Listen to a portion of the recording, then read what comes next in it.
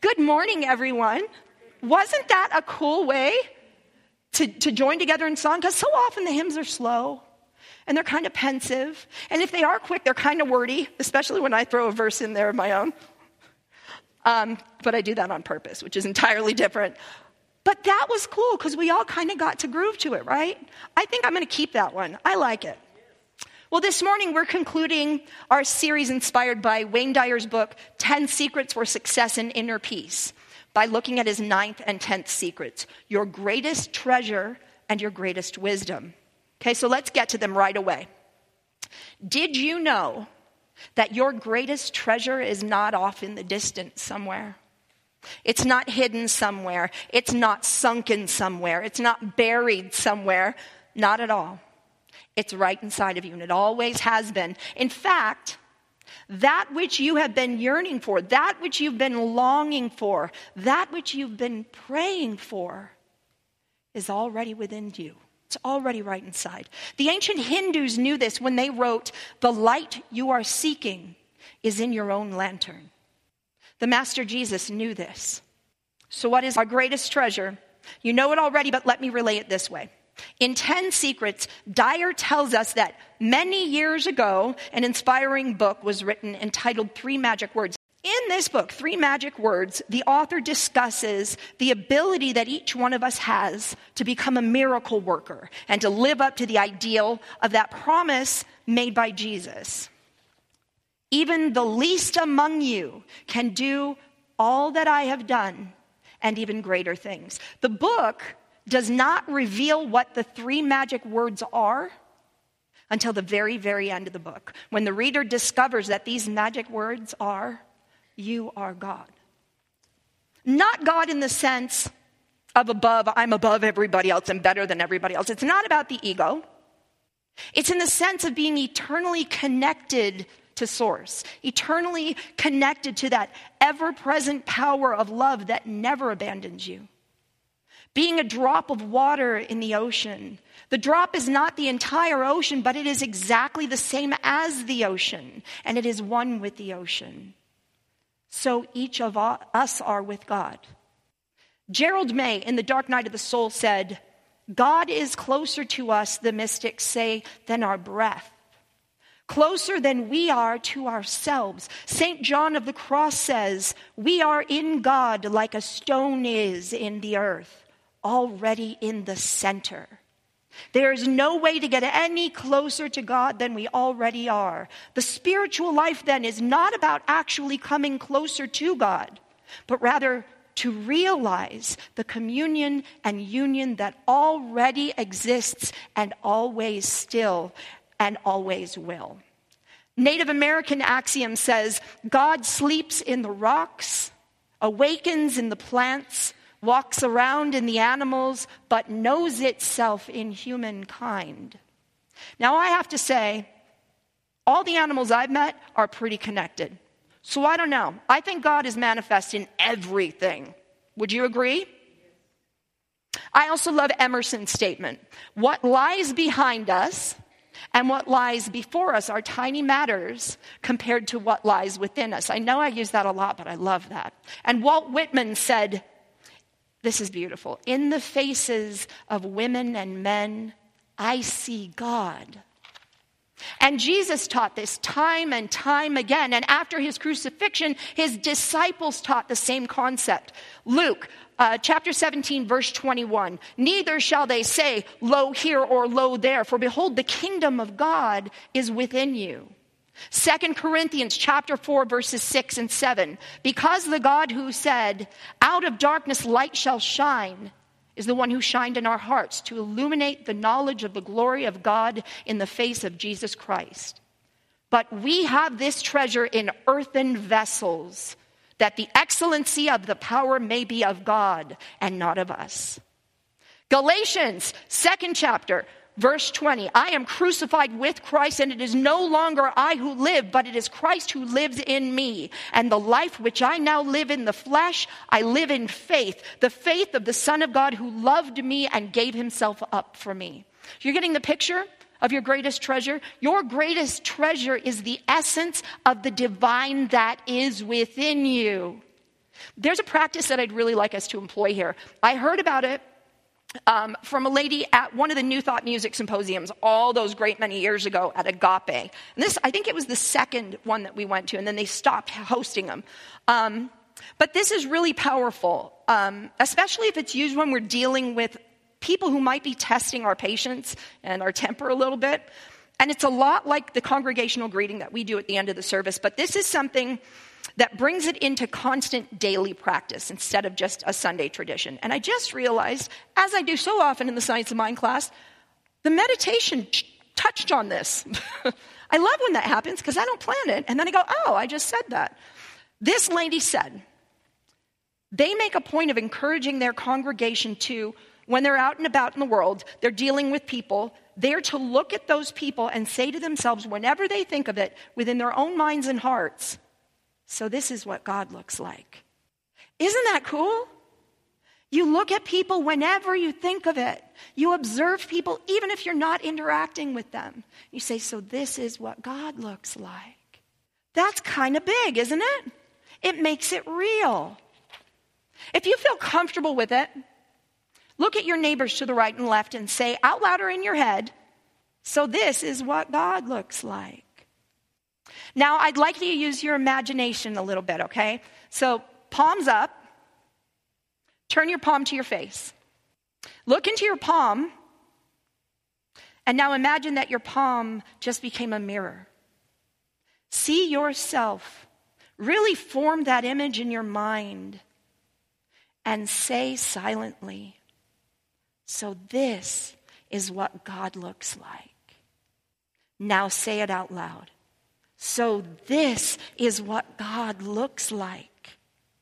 2,000 years ago, the master teacher Jesus told us that we were all sons and daughters of the Most High God. And some of you may have heard about a mystic in India named Ratnakaram Satyanarayana Raju, also known as Sai Baba.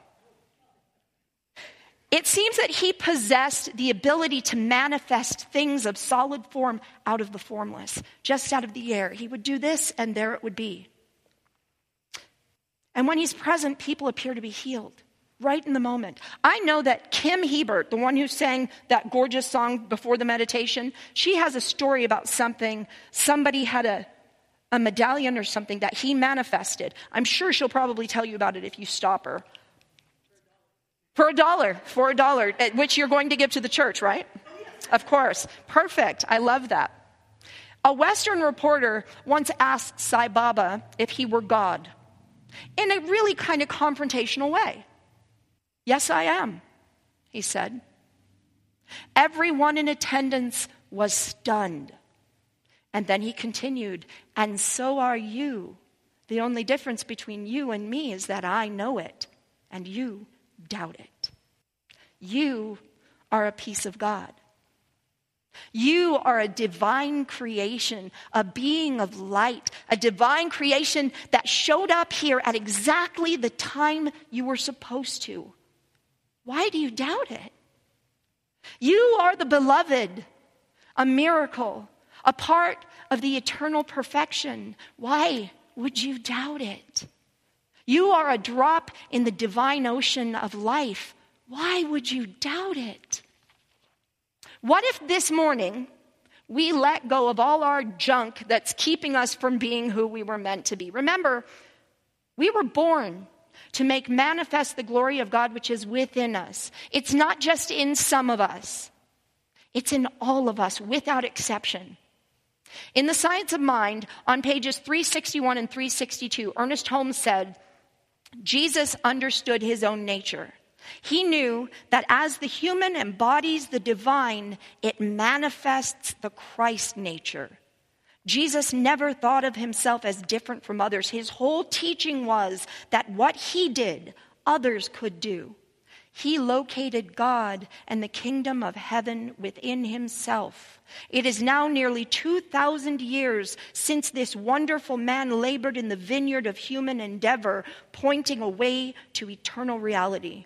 Centuries have passed, nations have risen only to decline and fall. Science has solved many problems. Invention has harnessed subtle forces, and our land is filled with institutions of learning. But the world is longing for another great teacher, one who will again show the way.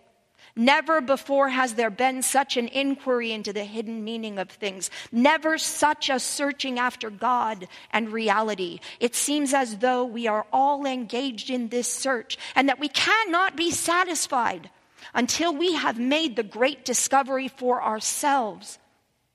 But to how few has come the real truth?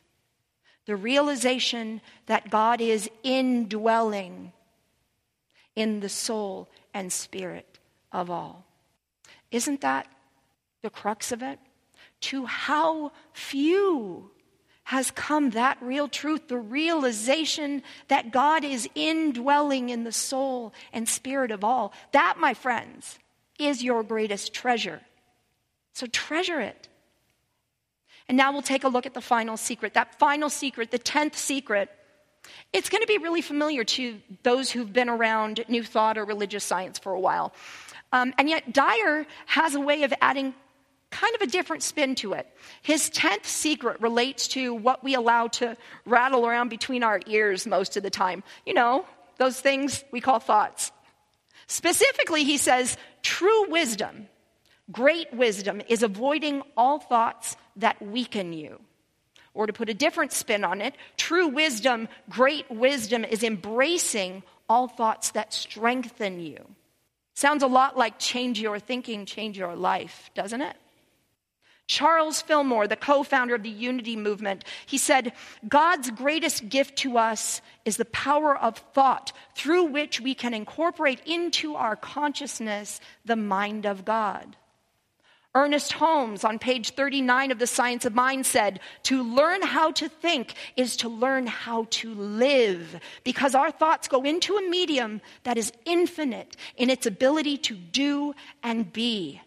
By thinking, we can bring into our experience whatsoever we desire if we think correctly and become a living embodiment of our thoughts. That's the key, right? Think correctly and embody it. Here's why this is so. We're surrounded by a mind or intelligence or life force or source or whatever you want to call it that knows everything, creates everything, encompasses everything, formed and unformed, expressed and unexpressed, done or to be done. Everything exists in spirit, right? All beauty, truth, success, peace, plenty, wisdom, love, harmony, etc., etc., etc. They all exist in the mind of the universe, in the mind of God. Greg Braden, in his book, The Isaiah Effect, and I think I do have one copy left in the bookstore, The Isaiah Effect, it's a big one. He calls it the soup of creation. I dig that. It is the soup of creation. And Deepak Chopra calls it pure potentiality. Whatever we call it, we also exist in it. And we can draw from it. But what we draw from it, we must draw through the channel of our own minds and our own hearts. A conscious connection must be established before we can derive the benefits which the greater mind desires to impart to us. And we make that conscious connection through our thoughts and our feelings. Greg Braden uses the example of making rock candy. You fill a jar full of sugar water, and you hang a string from the lid, and the string attracts the sugar crystals, making rock candy. We did that in Girl Scouts, didn't we, Nancy? We made rock candy in Girl Scouts. It's pretty stuff. Our thoughts and feelings are like that string, attracting the sugar in life or attracting something else. Again, to learn how to think is to learn how to live, because our thoughts go into a medium that is infinite in its ability to do and to be. What are you attracting to that string? Thomas Edison said, 5% of the people think, 10% of the people think they think, and the rest of the people would rather die than think. Now, I don't know about that, but I would venture a guess to say that 5% of the time we think thoughts that strengthen us. 5% of the time we draw the sugar to the string. 10% of the time we think about thinking thoughts that strengthen us, but thoughts that weaken us sneak in. And the rest of the time we are on autopilot, not even aware of our own thoughts. This final secret challenges us to reverse those numbers. How different do you suppose your life would be if 85% of the time you thought only thoughts that strengthened you? The twist Dyer puts on this foundational New Thought tenet is this very idea that thoughts either strengthen or weaken us. What do you suppose thoughts that strengthen us are? Love, goodwill, kindness, compassion, wholeness, enthusiasm, plenty. And thoughts that weaken? Doubt, anger, frustration, revenge, guilt, shame. Ooh, those are big ones.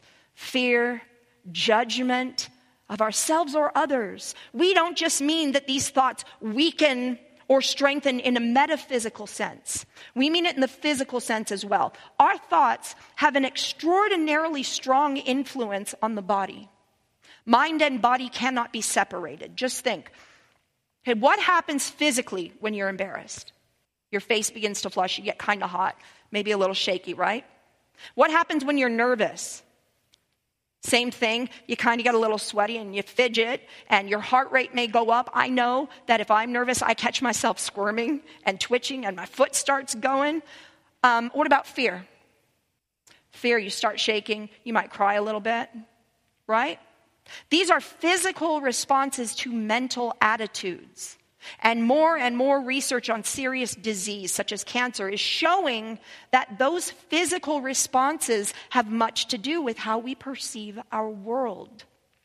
In his book, Power versus Force, you may remember we did a whole series on this. David R. Hawkins is one of my favorites.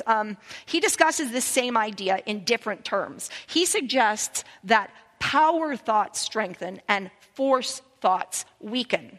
For example, in an athletic event, if your thoughts are on overpowering your opponent, being better than another, and playing by winning at any cost, those are force thoughts. You are forcing the product of that competition. Those force thoughts start to form, and your entire muscular structure in your body is actually weakened. Those thoughts of force weaken you. On the other hand, if in the midst of an athletic event, you can keep your thoughts on performing at your highest capacity, on using your inner strength to muster the energy to be as efficient as it's possible for you to be, and to have great respect for your God-given abilities, those are power thoughts. And you will actually be empowering yourself by and through them. Authentic wisdom, great wisdom, is the ability to monitor yourself at all times to determine your relative state of weakness or strength, and to shift out of those thoughts that weaken you. In this way, you keep yourself in a higher state of consciousness, and you prevent your thoughts from weakening every single organ in your body. You prevent them from manifesting in all kinds of different ways as illness and dis-ease. When you use your mind to empower you, you're appealing to that which uplifts and raises your spirits.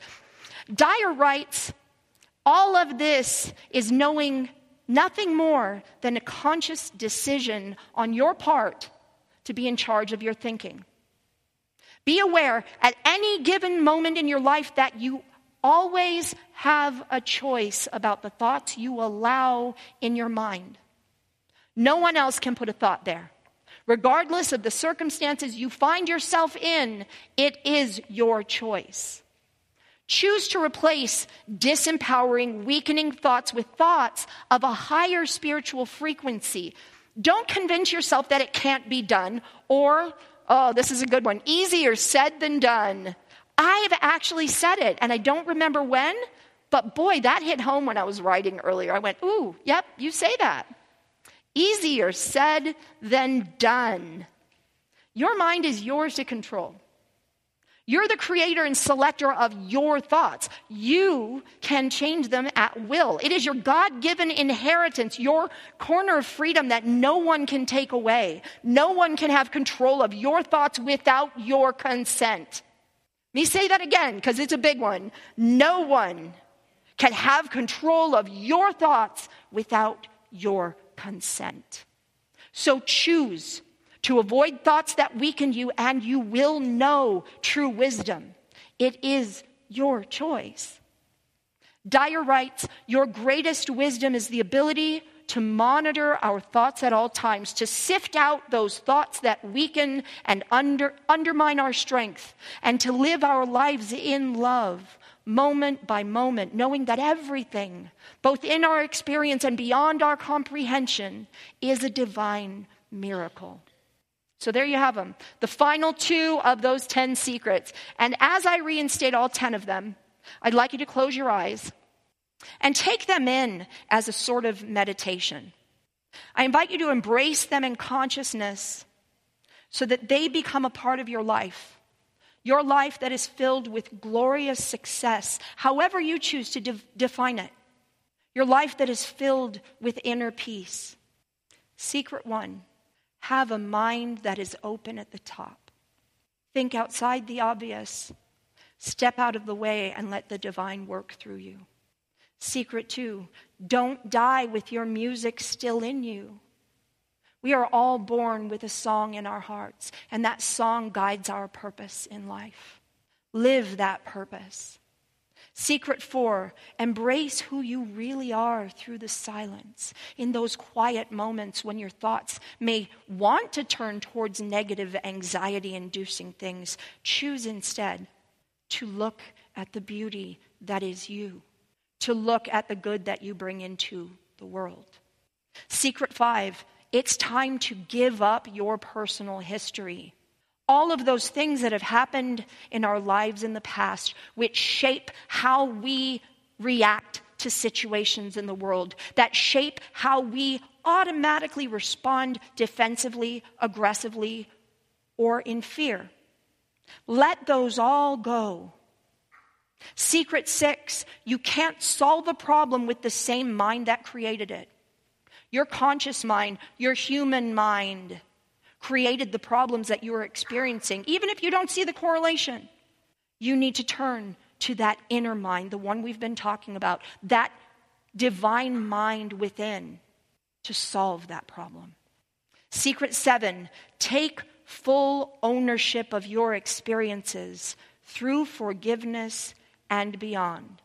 Let go of all resentment, of all anger, of all separation, of all of those, they hurt me, they don't agree with me, they aren't doing what I would like them to do. Let those go. Your thought of those things is not making them any less likely to behave that way. Your choice to simply detach from it takes their power away. Secret 8, act as if. Treat yourself as if you already are that with which you wish to be. There's not much more I need to say on that, right? All those things that you want in life, treat yourself as though they are already there. Secret 9, your greatest treasure is your own divinity, and it is right inside. It always has been. And secret 10, your greatest wisdom is avoiding thoughts that weaken you and embracing thoughts that strengthen you. Hear this. You are the change your world needs, and you are the change our entire world needs. Those aren't words. Hear them deeply. You are the change our entire world needs.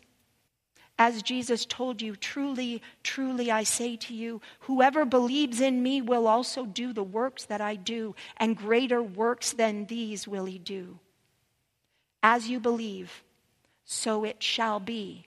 So let it be. And so it is. Amen.